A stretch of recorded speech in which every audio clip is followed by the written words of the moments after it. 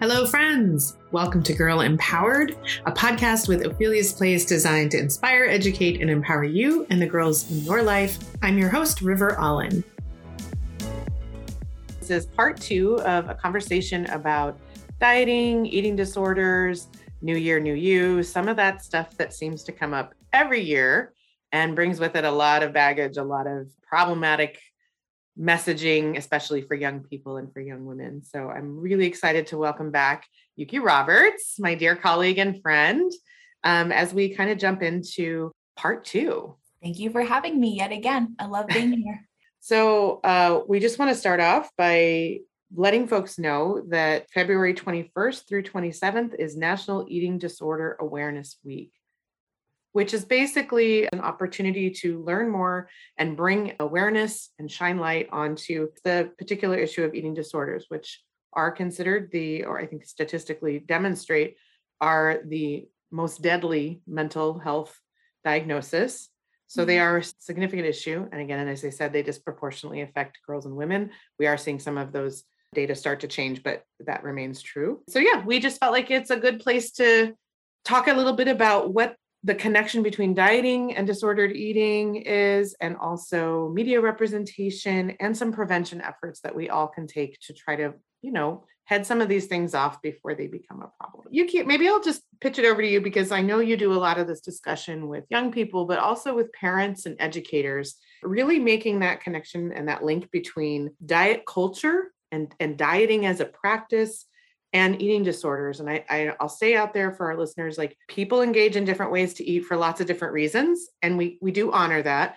We also recognize that there's a difference between something that's maybe guided by someone's doctor for health promoting reasons and our larger societal obsession with dieting and thinness. So I'm just going to put that out as a caveat and then pitch it over to you.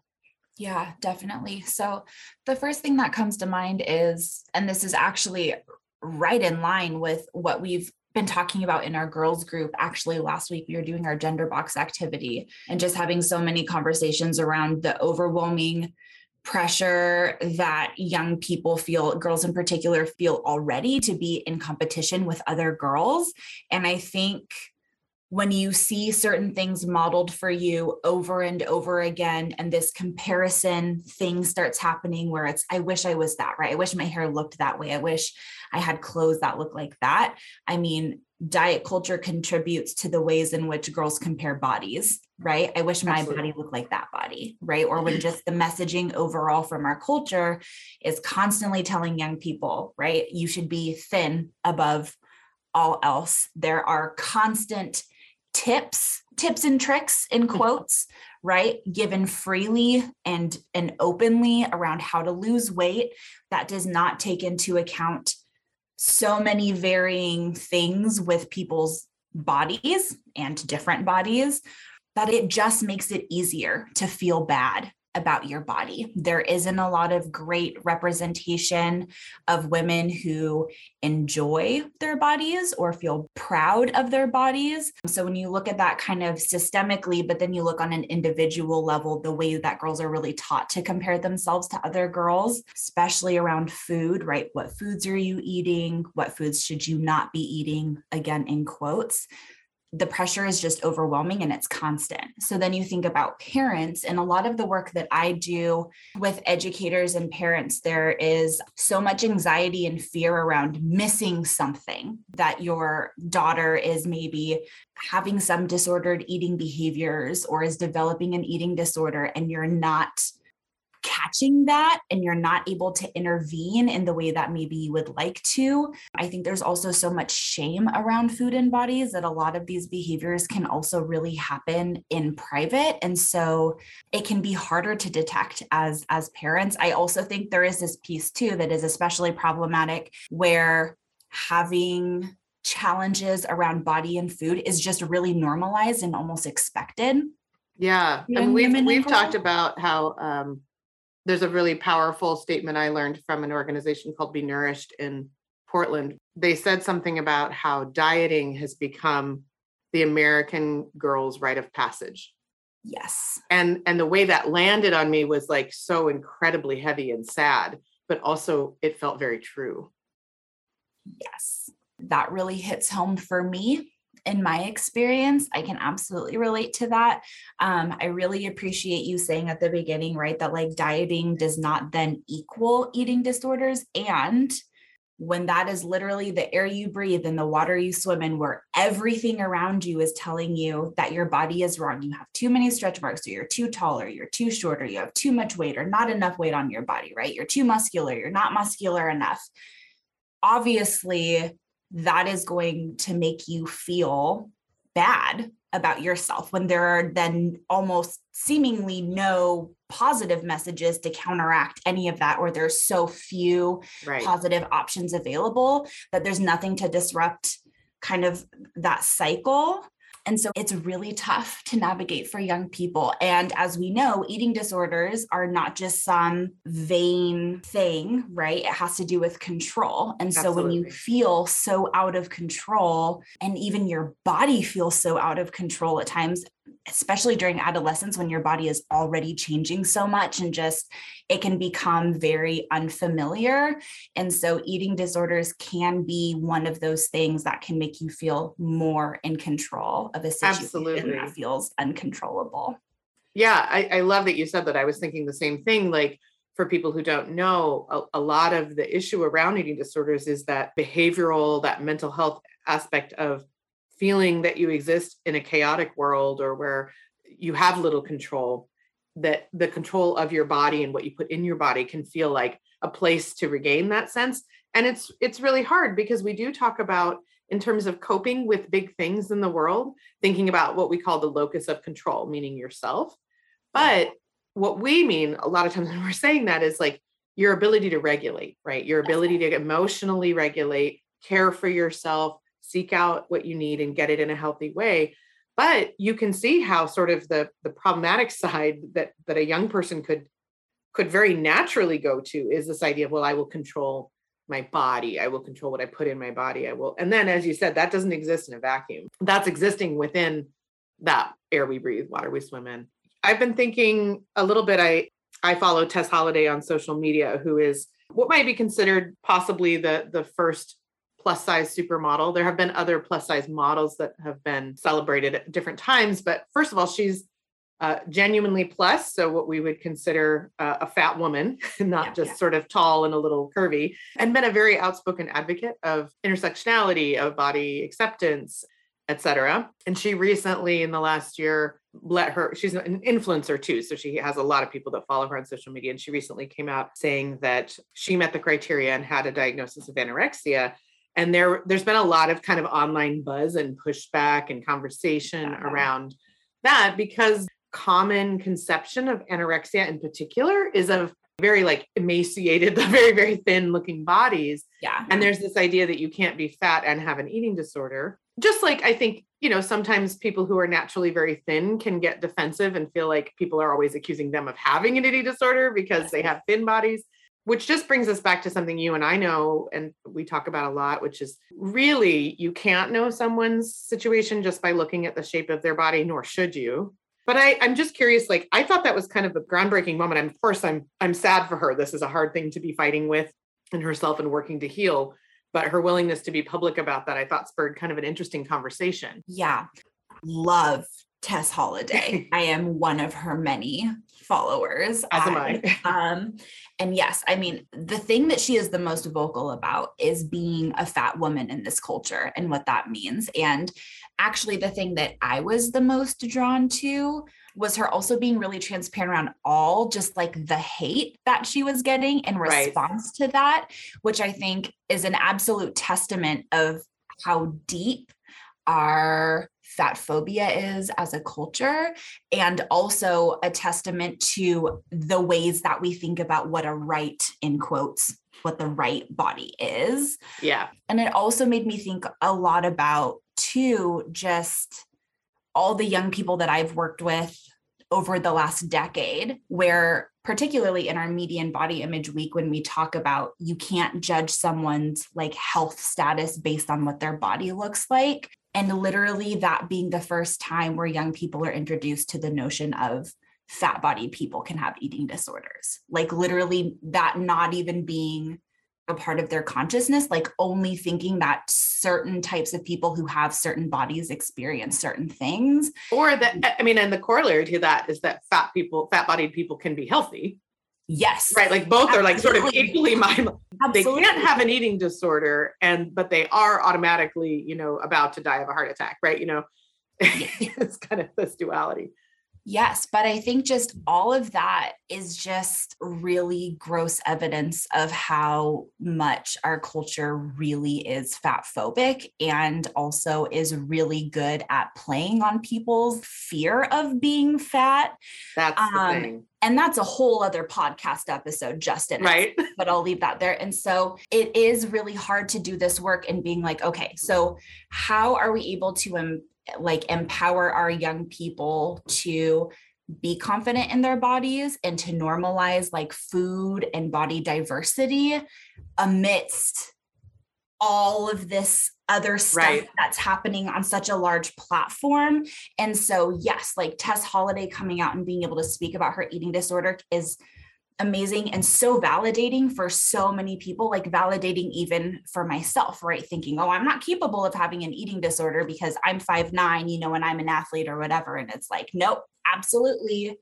And then it's like a double-edged sword, right? Because at the same time, your eyes are like so wide open to the hate and the bias, and recognizing that young people are seeing that alongside this amazing representation of like vulnerability and acceptance and confidence in the body that she has. And also being really open to about what this journey is looking like for her, especially as someone who is a mom, right? Who has 2 boys, and like, how do you navigate all this stuff with yourself and also trying to model healthy ways of thinking about bodies and food for the little people that you're raising as well. Yeah. I mean, I think that circles back to what we see as our role in the work we do. And I think in this podcast too, we're really speaking to parents and caring adults who are interested in knowing how to uplift and empower girls around them. It really is about what is the role we have as adults in our communities on all these different issues. And we've talked a lot about, a big one, I think, especially with adolescents, is that you kind of as an adult have to walk your talk. If you're telling young people to, have certain behaviors or you have expectations of them that you aren't willing to fulfill, they know and they notice and they feel resentful about it. And quite frankly, I don't blame them, because as an adult, I would as well. So, sometimes an example I'll give to parents is, okay, you want to put a lot of restrictions on things like cell phone use, but then you're on your phone the whole evening and not engaging with your kid. Like, maybe shine a little light on that. Think about it. And I think it's similar for this topic. If you are very concerned about your young person's health, if you want your daughter to, not fall into the trap of disordered eating and some of those negative self-beliefs, but you yourself are saying negative things about your body or engaging in really restrictive eating, that disconnect's really present for that young person. Oh yeah. I hear about this all of the time. So especially with the cell phone example, right? Like, why does my mom say that my phone has to be plugged in at 8:00, but she's on her phone till 11:00 at night? And I'm like, that is an excellent question. Also, power dynamics exist, and like, it is not, that's a whole other thing. More often than not, when I am doing particularly our girls groups, I hear all the time about how parents are dieting in the house. Yeah. And at the same time, we're like, if that young person is like, really, like, I don't like my body, or the clothes that I wear just don't fit right, or I don't feel good. And then the parent's response is, you're so beautiful, or your body is perfect just the way it is. That message is not being shown to them. Right. And so that disconnect that you're talking about. And I think honestly, as parents, the way that we walk our talk, like that message is more important than anything that we tell our young people. I agree. Actions speak louder than words type of deal. And one of the things that we can do is work really hard to have conversations about normalizing bodies and food outside of when we're just panicked around when our young person is feeling bad about their bodies or is having things come up around food. It can be easy to be like, yeah, I want to talk to my kid about healthy eating. And maybe just an encouragement to normalize that nourishing your body is like absolutely necessary. And so eating regularly is important. Making sure you have a schedule, especially when you're a student and, you have you're using your brain a lot and you're really busy and you need to make sure you're getting enough food. That you also normalize that food is also for pleasure and for celebration and for family and friend connection. And the more that we kind of can have a real normal, easeful conversation about some of these things, I think that alone would make such a difference. Or, so I actually don't use the word healthy like with my kids and my household at all. Or what I do is I make sure that they know that I have a really expansive definition of what healthy means. That term has really been kind of overtook by our larger culture to mean like dieting and exercise. Exactly. And oftentimes like clean eating or really restrictive eating, when in reality, there are so many other components of health, right? Your mental health, your emotional health, your physical health outside of what your blood pressure is and how much you weigh, but like, do you find joy in your body? Can you move your body in ways that make you feel empowered and confident in the skin that you're in? But we never talk about those pieces. And so in my household, like I have 2 boys and I have a girl, and I very much see the polarized, like already my daughter's only 3.5, but I see the ways in which she engages with food and how my boys engage with food. And it is very different. And so one of the things that we have in art, like we don't own a scale.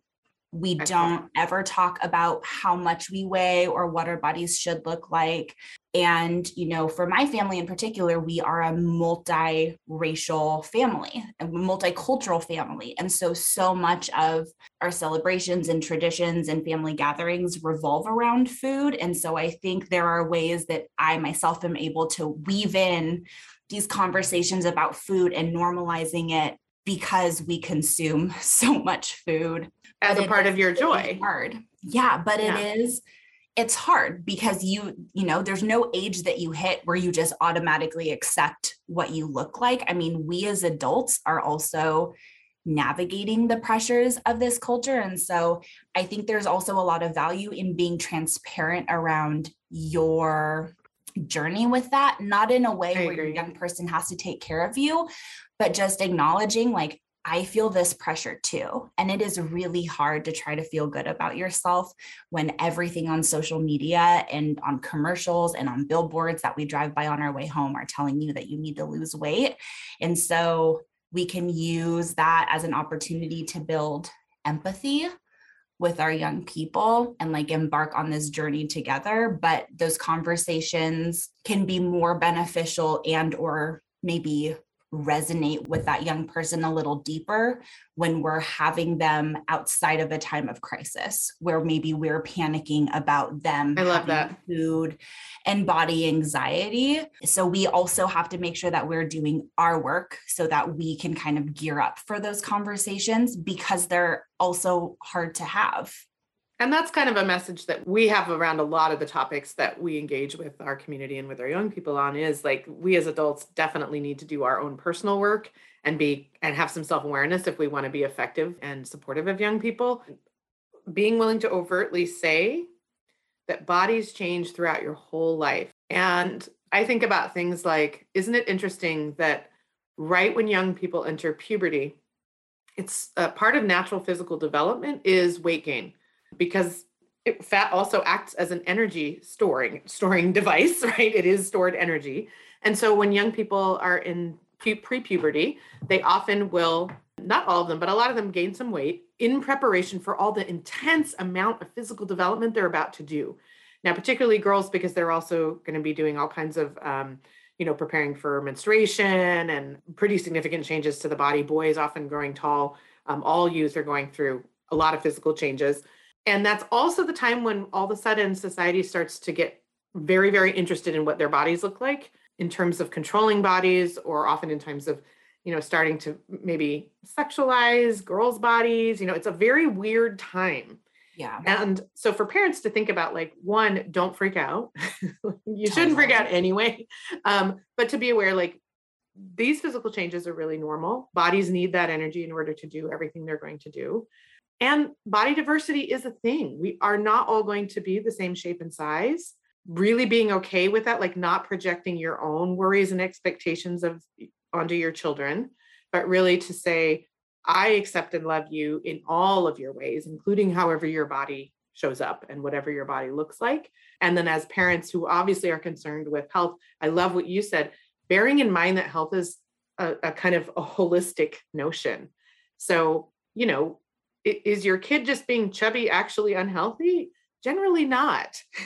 It would be more a concern if you saw really intense behavioral changes or signs of depression or isolation, the things we actually should focus on and worry about with our young people in terms of their mental and emotional health. And then just making sure that we're modeling those things for them so they're learning how to care for themselves as they grow up. But just that piece about like bodies change, that's really normal. Let's be overt about it. And I think we need to hear it as adults sometimes too, because that continues throughout your whole life. Yeah, one of actually my favorite things to tell young people is, if we were to all eat and exercise exactly the same, our bodies would still look different. Yes. Because they're supposed to be. Right. That our bodies change over time because they're supposed to. Like bodies are amazing and so wise and so resilient outside of all of our things. And so they change because that's what bodies do. Right. And I think that's a really radical statement to just say it like that, because there's so much fear of body change, right? We have to acknowledge body changes are hard at any point in time. And I remember in adolescence, like my body was different every single year. It just was something different, right? Even in my adult life now, as somebody who has had multiple babies, like what my body looked like and how it has recovered has looked different. And I am still trying to figure it out. And we are on this journey with we only get one body, and it's not a quick process in unlearning so many of the ways that we're taught to really hate ourselves. I also hear a lot about health curriculum that kids are taught about BMI and, percentage of body fat and all of that. And I really struggle with it because so much of the information that I try to give him that is very much so in the same vein that we're talking about right now, oftentimes really contradicts the information that young people are getting from institutions, right? From schools or from textbooks or from other. And so I think there's also something that we can do as parents and as adults who work with young people to give them alternate ways of thinking about bodies and food, and really helping them to develop and sharpen their critical thinking skills, right? Being able to hold all of the information that they're getting. And I think we also need to work a lot harder too around disconnecting value and worth as a human being to what your body looks like. All of that. I mean, those are all, as you've said, any number of those topics would be its own podcast. Yes. There is so much. Absolutely. I really appreciate you bringing in though, that acknowledging that both parents and adults and kids are all also interacting with very complicated and sometimes contradictory messages. We've kind of done our homework in terms of dieting is not a healthy behavior. We know this. Yeah. We know the BMI is not an effective measure of your health or fitness. And those institutions sometimes are a little further behind, or they're getting that information that's either outdated or is supported by industry, which makes money off of us feeling bad. So we know there's a lot going on with that. So we're not expecting adults and guardians and parents to know all of this perfectly and to do it perfectly or to be aware of every aspect of it. But I think that the take homes for sure are, let's not be promoting dieting. We just know that that's not only ineffective, but it is not a health promoting behavior. We know that we want to try to model, at the very least, a term that we call body neutrality, which is just accepting bodies as they are. We don't always feel comfortable. We don't always love our bodies, but we can acknowledge the worth of our bodies. And really, I love that you said critical thinking, cultivating critical thinking. That's a big piece of the work that we do. And also just, I think individually, something we both value. And just being willing to keep learning and to keep growing and to realize that all of this is a lifelong journey, as you said. Is there any final tip you'd like to add? Pick one, huh? It's really, maybe not even a tip, but just really wanting to re-emphasize what you were talking about in walking our talk. Our young people constantly have eyes on us. And even during adolescence, when a lot is changing for them, and we are adapting to them changing, they still really look to us. And that is a huge responsibility that we have. And that also there's healing in that for ourselves, right? Like even when we don't feel great about ourselves, or even if some of our food stuff is triggered, being able to work through that and being able to kind of fake it till you make it for the sake of our young person, there's also healing that can happen within ourselves. And I just like normalize food all the time.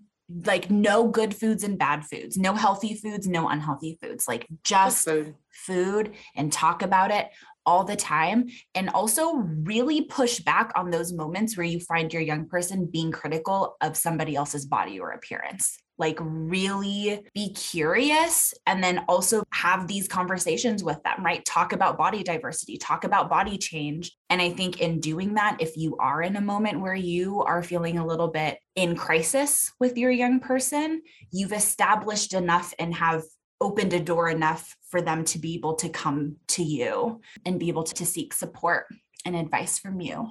That's all gold. And I echo that in the sense of there's even evidence that shows, and I hope if our listeners are listening to nothing else but this, that despite what adults and parents think, who tend to think that adolescents peer group is the biggest influence and that parents start to kind of not matter, it's actually not true. That all the evidence is showing that parental guardian influence remains the most important and significant influence on a young person's life, even through teenagerhood.